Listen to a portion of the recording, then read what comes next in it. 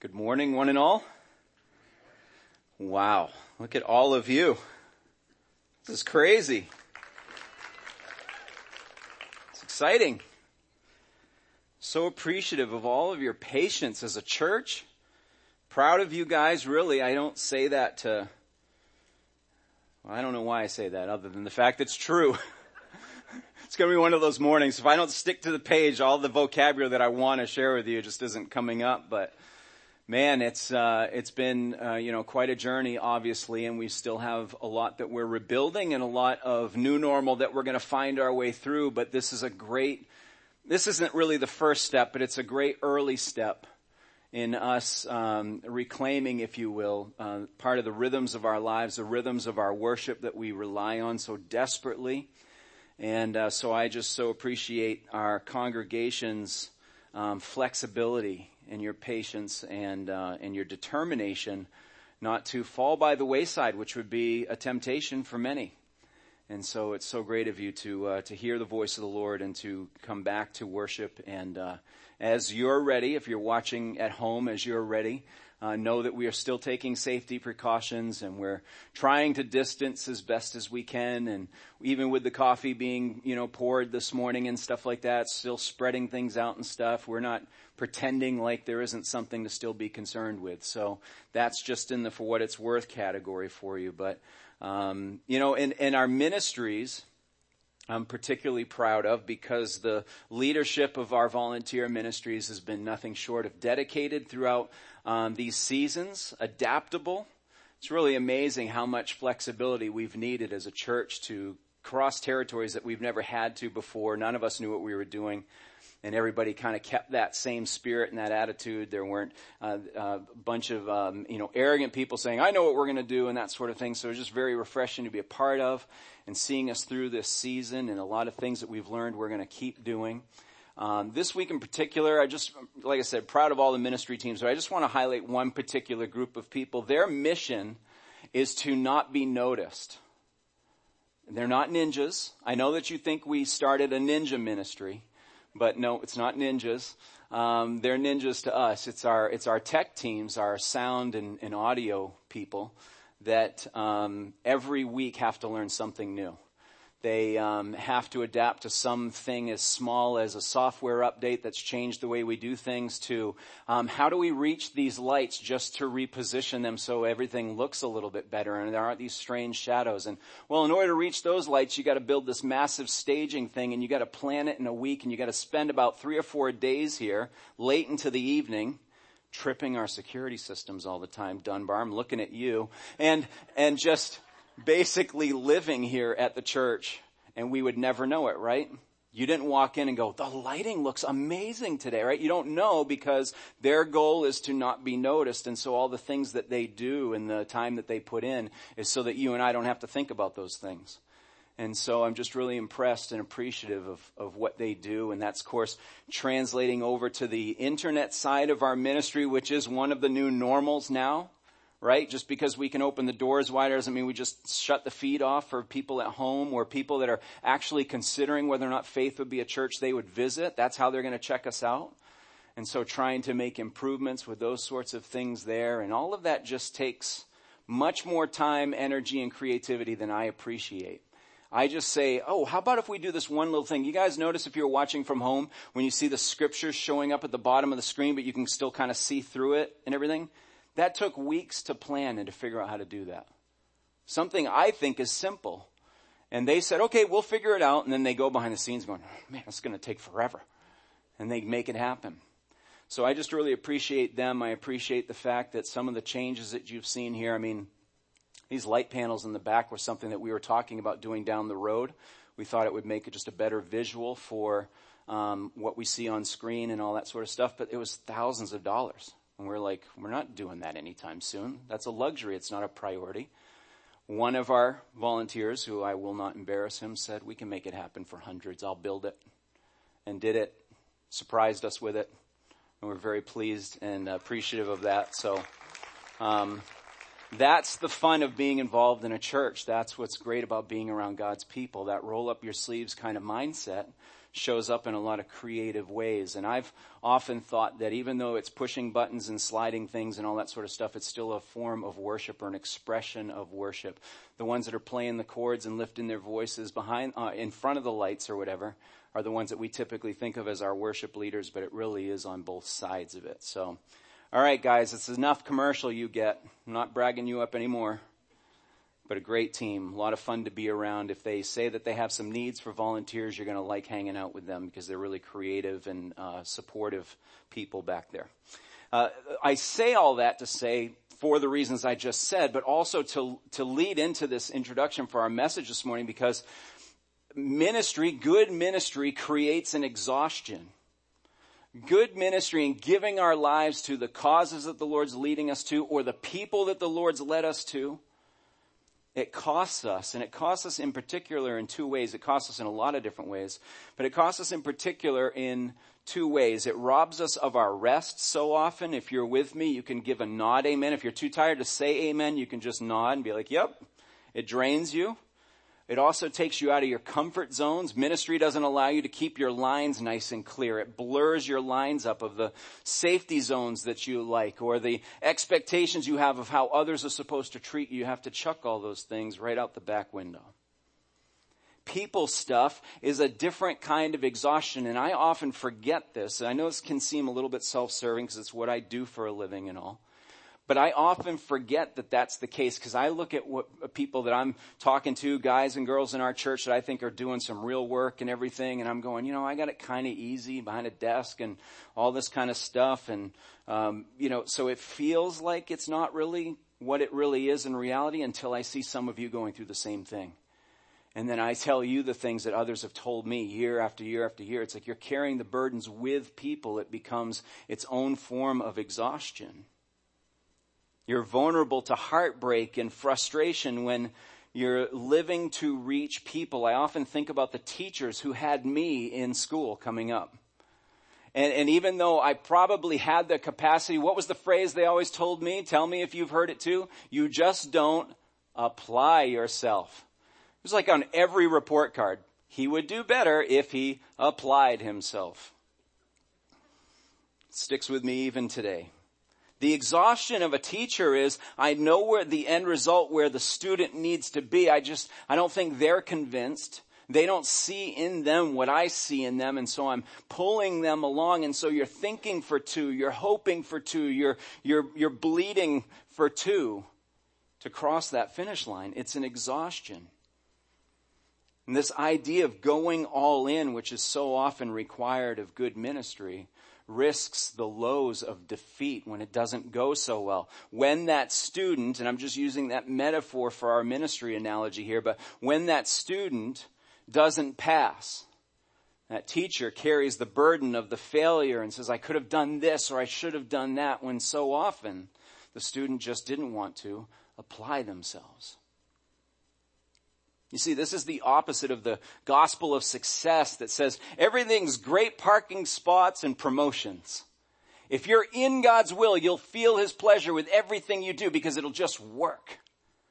That hasn't been our experience so much, has it, ministers of the gospel? I hope you understand that I'm using this phrase to apply to those of you who are serving the Lord Jesus in your own capacity, in your own corners, in your own spheres of influence. Because the minister isn't just the one with the white collar. The minister of the gospel of peace is all of us as we step out in Christ. But some of you can attest to the fact that it's a good kind of weary. It's a relieving kind of weary. It's a strange kind of exhaustion. Because it also gives you the reward of seeing change. I so often say, it's like I get to get a front row, dead center seat for the play that the Holy Spirit is doing in your life. The results of his work and his efforts and all the things that he's doing. And I just got a ticket to be the guest of honor, to sit right in the front and watch you change and watch you flourish and grow. This is a good kind of exhaustion. It's a rewarding kind of exhaustion. Even if the rewards aren't constant, they're enough to get you through to the next stop. But good ministry moves us outside of our comfort zones to show that outsiders still are loved by Jesus. This is going to be a big part of what we talk about as we come into John chapter 4 this morning. We're finally moving into a new chapter. Isn't it always exciting when it feels like progress? John chapter 4. What we're going to see here in this text is that Jesus is going to demonstrate that he's willing to tirelessly go further than others are willing to go in order to save one human soul from an eternity in hell. Now, the example that we're going to see in Scripture has multiplication payoff as well. It's not just one who responds, but he's willing to do it for the one, tirelessly. What's going on in our text as we come to verse 1 is that Jesus is determined he needs to move on from this mode of ministry that's about baptism and the crowds flocking to him. Remember we said last week that John the Baptist was warned by his followers. Hey, we got some competition around the corner. The one that you prophesied about, he's baptizing too, and I think the crowds like him better.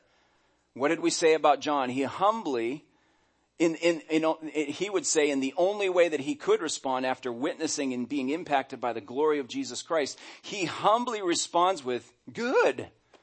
It's about time. This is what I've been waiting my whole life to see, is for him to increase so I can get out of the way. So there's no competition between those two. John's saying, I'm going to yield the franchise. I'm going to send people to him. Let's advertise that this is taking place. But what starts to develop is the Pharisees are starting to capitalize on an opportunity. They are always looking for a way to discredit Jesus. And if they can do it through dissension, then they're going to jump on this and move towards that. Jesus being savvy and ahead of their game. And the scripture says that he knows what's in the human heart.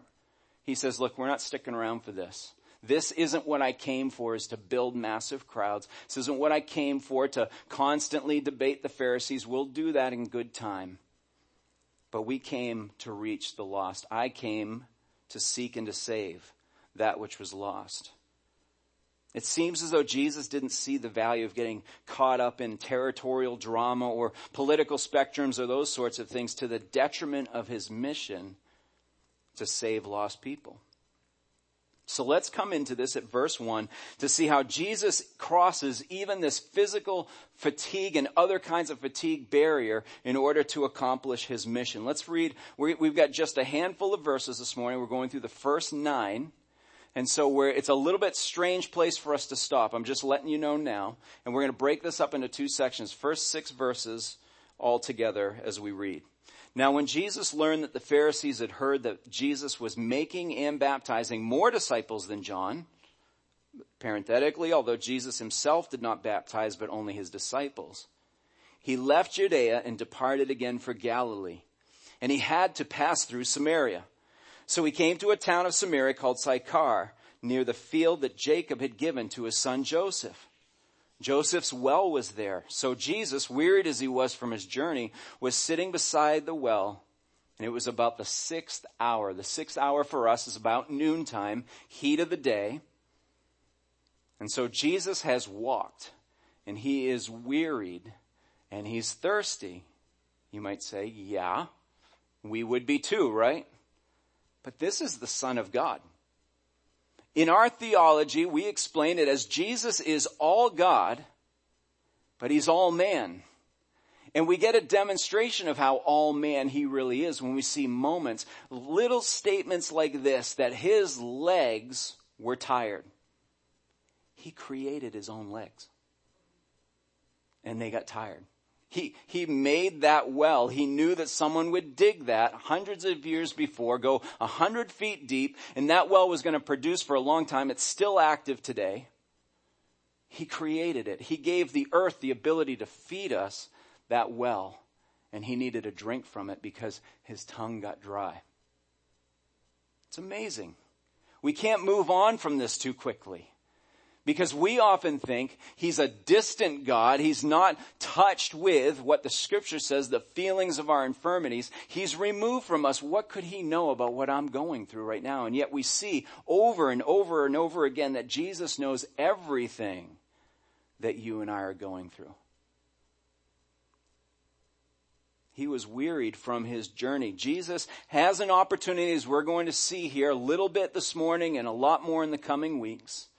He has an opportunity to move out of this fatigue and engage with somebody who desperately needs this interaction, to start a landslide of events in an area that would otherwise be ignored. And Jesus just wants to perch on the side of the rocks and get a drink. He experienced the same physical fatigue that you and I do, and yet he found some way to do the next right thing for the person in need. It's important for us to think about this a little bit because we're wrestling a lot with the voices of wise people in our life, or gurus, or any of these types of self-help sort of people, or even from your own pastor or small group leader or something, who are constantly telling you you need to rest, you need a Sabbath, you need to take a break. And that's really good advice. There's nothing evil or inherent in looking at a retirement date or anything along those lines. It's just that there is always on us the burden of, does somebody else need something from us? And we have to weigh those things out. Is it the right time for a break, or is it the right time to press forward? So please don't hear just from Jesus one example in here that he never rested. Because the Gospels tell us that he would say to the disciples, hey, let's get in the boat and push out. We got to move away from this crowd a little bit. They're pressing in so much. Or he would have alone time with his Father. It was important for Jesus to recover and rest. But the example nonetheless stands that while he was exhausted, while he was walking around in a man's body, wearied from the journey, he needed a break, but pressed through that need in order to do what was right. It's interesting as I think about it now, I don't really even know if the scripture says he finally got that drink. I'm wondering this. The conversation goes on like through the whole chapter. Wondering if he ever got that cup. Didn't seem to matter. Jesus also experiences emotional fatigue. I want us to imagine the scenario here a little bit. It's only just beginning. We don't see it fully playing out, but we will as we continue to go through this gospel, is that the crowds are always pressing in on Jesus. One of the reasons why he decided to move the ministry on, because it was becoming more about the big gathering instead of the message. So he moved it along to emphasize some different aspect and to continue to advance the mission. But we see the crowds are always pressing in. And you could have assumed that Jesus was walking around with a bag of money and just throwing cash in the air. That was the kind of enthusiasm that people had following him because he was the miracle worker. I'm getting a little tickle in my throat. Well, isn't Jesus in town today? Let's go see if we can get some healing from him. There wasn't a lot of sincerity with all of these requests or demands on him to continue to heal. But he created them. He saw the fall. He saw the destruction that was going on in their life. He felt every one. Their little tickle in the throat became this great burden to Jesus because he was going to lay their life down. Because that tickle in their throat represented the sin that has been infecting the population ever since the world fell. So Jesus is carrying the weight of what the crowds are asking of him, demanding of him. He finally gets away from teaching them, and he talks sometimes in vague terms, what we call the parables. And he walks away, and then the disciples are like, tell us more. We don't get it. All right, I got to teach a second lesson. So now he says to the disciples, this is what this means, and this is what that means, and all that sort of stuff. Well, and then they go and they're people too, so they go and start acting like humans, and he's got to speak to them about their humanness. Give them salvation and hope and life constantly. And then let's not forget that because he knows what he came for, that he's carrying the heaviness of the mission as well. That in just a few short years, I will lay my life down for them in the most horrific fashion to accomplish this mission. You ever had something on your mind that you know the resolution isn't available to you yet? Maybe it's a week away. Maybe it's a month away. What if you knew I'm here for another 3 years and what I'm going to do not only is going to cost me physical, brutal pain and ultimately death, but it's also the whole thing that's going to finally introduce and make clear the Father's plan of redeeming the people back. I mean, the burden that comes from the man side of Jesus, if you will, or the stress of that. Jesus was tired, not just from a journey, He was like you and me. We have a long day, a fulfilling day, but an exhausting day. The most meaningful work often comes when you feel like you have nothing left.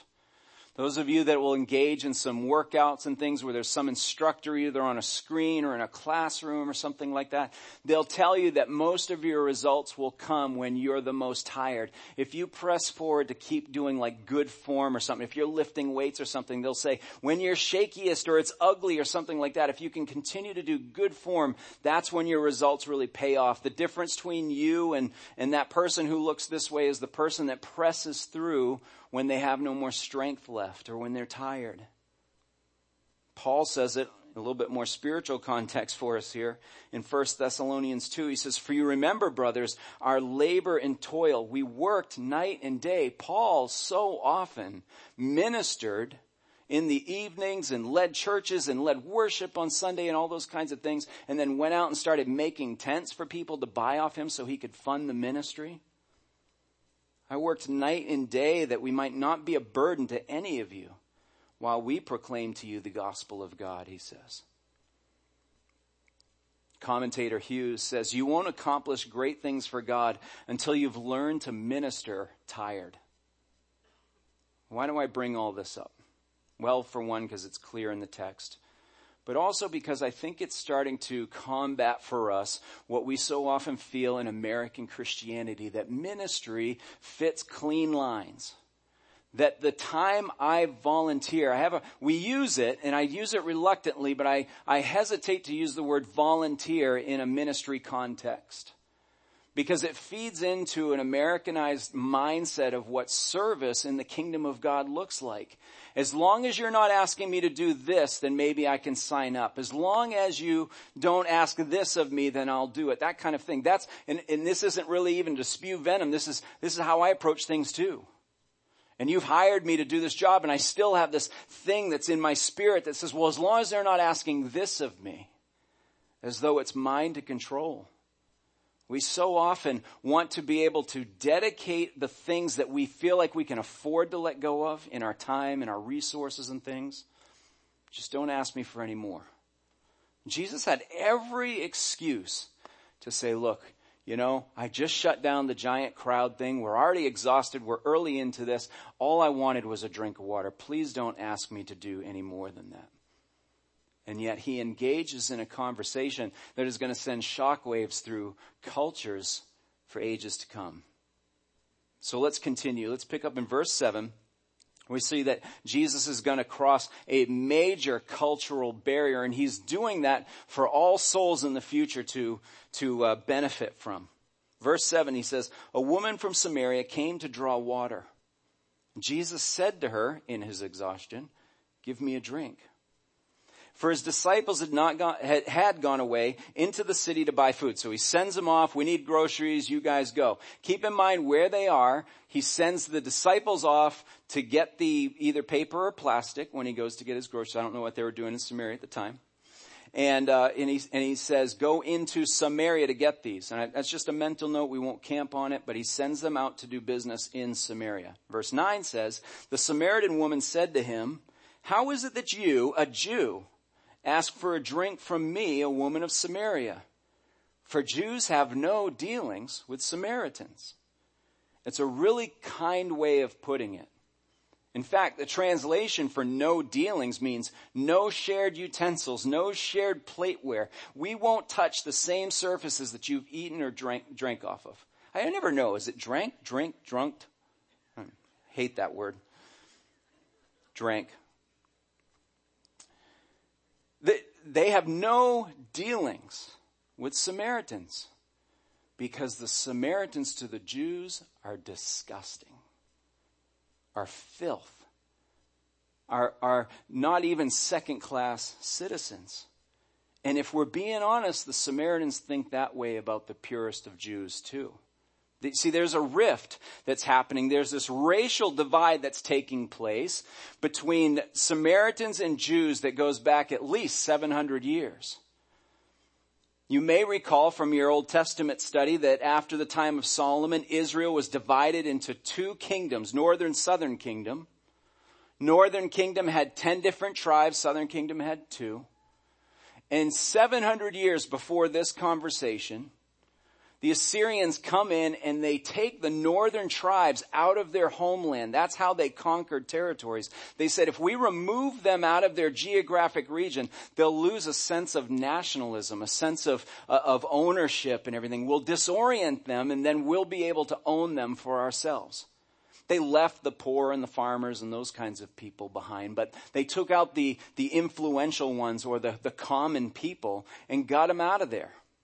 The temptation became, even though that the Lord had often warned the Israelites not to intermarry with other nationalities, those that were following other gods because of the obvious danger that would follow. The temptation must have proven too great or they were too weak or something. But those northern tribes started marrying Gentiles, thus polluting the purity of the Jewish race. A couple hundred years later, same thing happens to the 2 southern kingdoms. Yet they succeed. They didn't intermarry. And so they have a chip on their shoulder. They're looking at the disgusting Samaritans going, you guys blew it. You mixed the races. You did all that sort of stuff. We didn't. And so therefore, you're less than second class. You're disgusting to us. There was the northern kingdoms had a little bit of error. They walk away from the Lord. They start integrating the god of Baal. But that was a short-lived thing, it would seem. And then they started coming back to Judaism. They said, we want to return. We want to help you with the temple. And they said, no, we're good. Don't need your help here. There's no room for repentance. We want to come back and make this right. Nope, you've already made your mistake. You're gross to us. They couldn't come back. There was no forgiveness. There was all this love lost. It was ugly. A common a devout Jewish prayer at the time would have been, Lord, do not remember the Samaritans in the resurrection. Can you imagine the hatred that you would dare go to God and say, damn them to hell? Do that for me, would you please, Lord? Now, there's some people that we not necessarily pulling for, but we don't admit it. And they're saying, no, we're going to make it a part of our regular worship. You're going to hear our religious leaders saying this out loud. Lord, thank you for the salvation you've given us, but please don't extend it to them. They're gross. So when she says, why are you talking to me? I'm a Samaritan and the Jews have no dealings with the Samaritans. She means it. Let's not think, as I was often thinking as I thought about the Samaritan woman, as I heard about her so many times throughout the years, I would think that her response was very mousy, very meek. Oh, he's talking to me. I'm so privileged. I'm a Samaritan. She's thinking to herself, oh, now I'm good enough for you? Because you're thirsty? We're going to see later in our text that this is a woman who's been married 5 times. She's living with a guy now and everything. She's been through the worldly stuff a lot. She's probably got some leather over her heart, some callous going on there. She wasn't being this mousy, meek kind of, oh, lucky me, he's speaking to me. She's putting him off. She's like, how dare you ask me for this water? This is hard earned for me. I got to crank this up. I've come here in the middle of the day. It's hot. Now I'm good enough for you? No, the Jews had no dealings with the Samaritans. So Jesus, with one question, can I have a drink, please?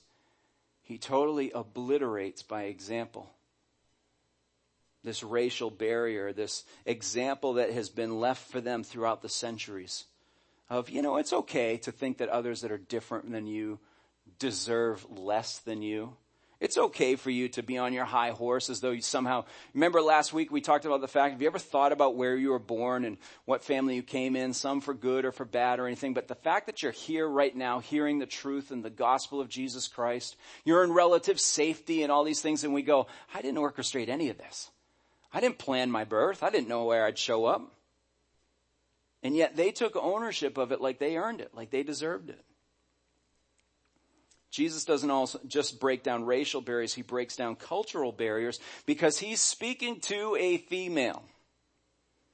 Now today, that's more celebrated and you gotta overcompensate, but in that day, it was worse. Way, way worse. The rabbis, now keep in mind, I'm going to keep picking on the rabbis because those are the ones Jesus picked on. Those were the ones he expected more from. They knew this book. They knew the heart of God.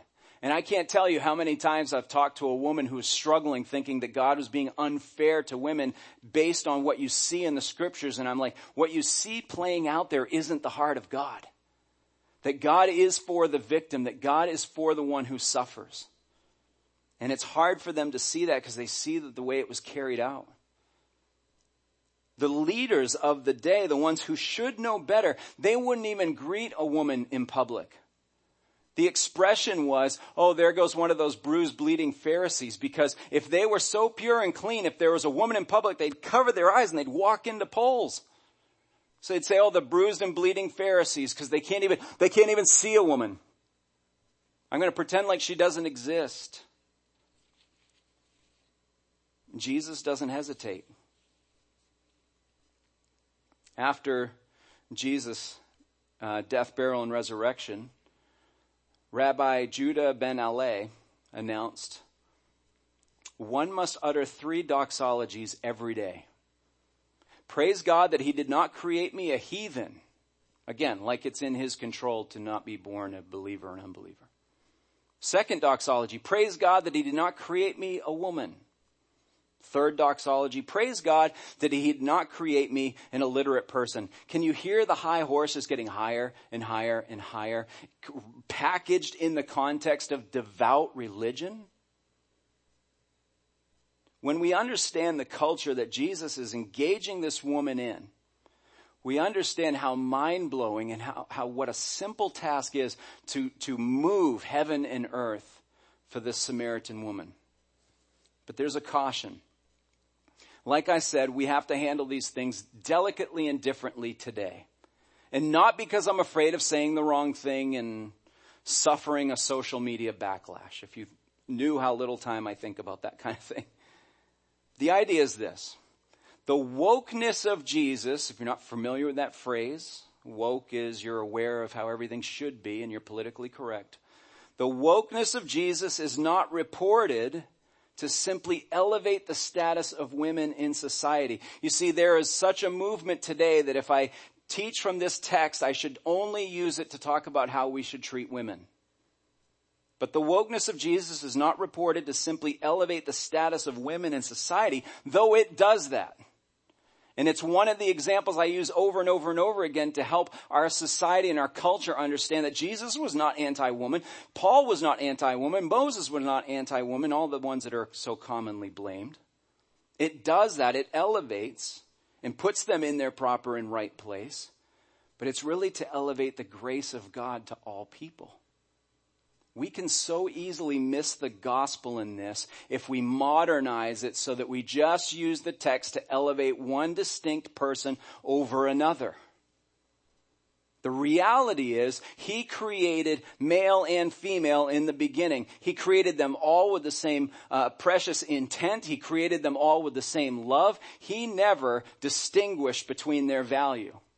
The wickedness of mankind in a culture of sin has created that. Unless we forget, let me see if I can say it this way, unless we forget, those that are saying there are no distinctions between any of us, everyone should be allowed to do what the other person can do, everybody gets the same chance, blah, blah, blah, blah, blah, blah, there's no distinctions, are the same ones that are saying, but this distinction really counts, this distinction really matters, make sure you don't cross a line over there, make sure you keep these divisions really, really clear so nobody can cross over it. That's what's going on. There's confusion. Everybody's the same, except for them, except for them, except for them. These things need to surrender to the gospel. In the gospel, we find balance, we find order, we find complement, we find value in the way he created male and female. Hughes also says for us, he says, the great glory of the church is that the gospel of Christ crosses barriers. We don't have it all figured out. There are some times where we're going to say things to someone perhaps of the opposite sex or someone with a particular sexual orientation or something like that and go, should I have said that? Do I say it this way? It's a confusing time.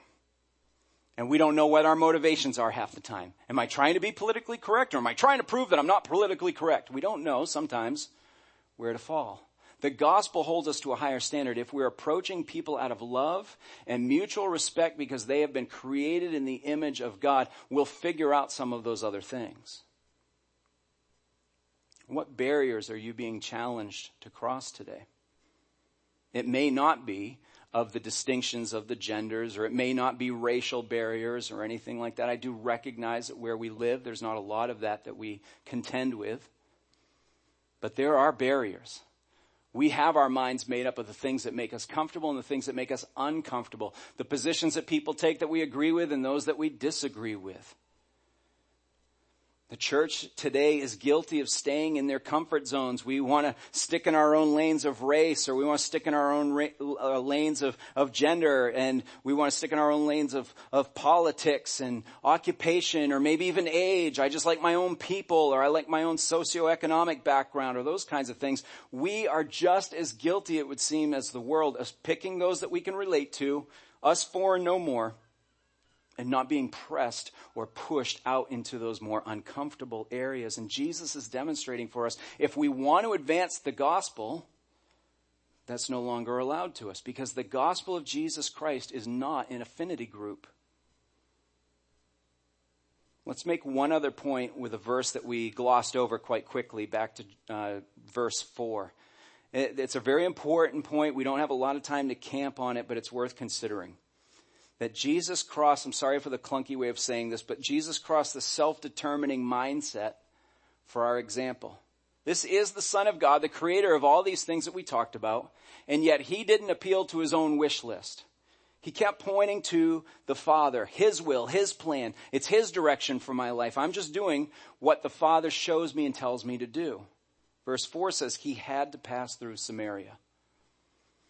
You can look at this a couple of different ways. I think both ways apply. Just depends on how much we emphasize one over the other. He had to could mean an area of convenience, because Samaria was on the way to where they were going. So you could say, well, we had to go that way. It was the only road in. But the most devout Jew, because of their hatred of Samaritans, would cross the Jordan, add miles to their journey, and go around. So there was another way. Apparently that way didn't matter a whole lot to Jesus. He didn't need to avoid getting any Samaritan on him. Didn't really care about that. But he also might have had to pass through, and this is most common with the use that John has throughout the rest of the gospel, is that when we see things like he had to or he must, usually is rolling into it the will of God, that there is a supernatural order that's going on, or a sovereignly designed order that Jesus is adhering to or he's surrendering to. And it would seem as though that we could back it up and say, well, it seems like he was supposed to have this appointment with this woman. It seems like he meant to find her there. It seems like he meant to say, I'm thirsty, can I have a drink from you? When we look at it this way, instead of seeing that God is just determining for us, you will do this, you don't have a choice, you will go there. Instead, we see something different. And a commentator gave me a great sentence for this that I want to share with you. Richard says that this reveals the loving, creative, personal will of God, whose intentions for humanity promise only hope and a bright future. If we look at Jesus must go through Samaria as to what it opened up for this woman, what it opened up for the Samaritans, we would say, well, that's a good kind of order. That's a good kind of expectation. That's a good kind of determination. Jesus dismisses throughout his entire ministry every opportunity to take the easy way out. Satan takes him into the wilderness to tempt him. He responds to all three of those temptations with the word that comes from his Father. To withstand it, to not take the easy way out, because Jesus is preparing for a brutal end. He is preparing for death on a cross. He's not going to take the easy way out now. So how are we looking at these first 9 verses of John chapter 4? What is this setting us up to contemplate for the couple of weeks ahead? I want to ask you, what barriers are you willing to cross for the salvation of those in need? Now, right then and there, some of us just go, I just don't think about that enough. I confess, I'm pretty much blinded with how do I get through today? And if I can get through today in an efficient route with less rabbit trails and distractions and everything, that's a good day for me. What barriers would you cross for the reward of knowing that you did what counted? That's a different way of looking at things. What if it matters more for me to put my head on a pillow at night saying what we did was exhausting, but it was worth it? It was uncomfortable or scary, but it was worth it. Will you sacrifice your own rest? Will you sacrifice your ideology or your feelings of safety? Will you sacrifice your willingness or your right to an opinion? Will you sacrifice your personal pleasure or your sense of control for your Savior? C.S. Lewis challenges us pretty profoundly, as he has a tendency to do, on this idea of going into things with risk, going into things that are uncomfortable or exhausting. And he says it like this. He says, to love at all is to be vulnerable. Love anything and your heart will certainly be wrung and possibly broken. If you want to make sure of keeping it intact, you must give your heart to no one, not even an animal. Wrap it carefully around the hobbies and little luxuries. Avoid all entanglements. Lock it up safe in the casket or coffin of your selfishness. But in that casket, safe, dark, motionless, airless, it will change. It will not be broken. It'll become unbreakable, impenetrable, irredeemable. The alternative to tragedy, or at least to the risk of tragedy, is damnation. The only place outside of heaven where you can be perfectly safe from all the dangers and perturbations of love is hell. One last thought before we wrap this up. This is about more than having a good example from Jesus to be kind to others and change the world through breaking down cultural barriers. I could take this text in most woke places in our country and perhaps around the world and get a standing ovation for what Jesus accomplishes here.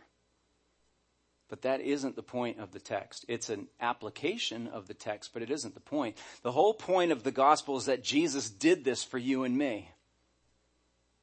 We were the outcasts. We were the disgusting ones because of our sin, because of how we were born, things that we couldn't control. We were born in our sin. And Jesus says, I will cross all the barriers that your sin has put between you and a holy God. I will cross through those to save you from your sin. Let's not forget that we are carrying a gospel that does more than just shape and influence a culture. It has shaped and changed our very soul and the nature in which we walk around in this world.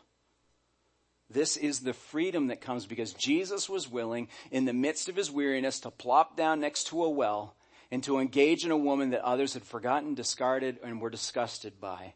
All of that was to lead to the ability to do the same thing for you and me.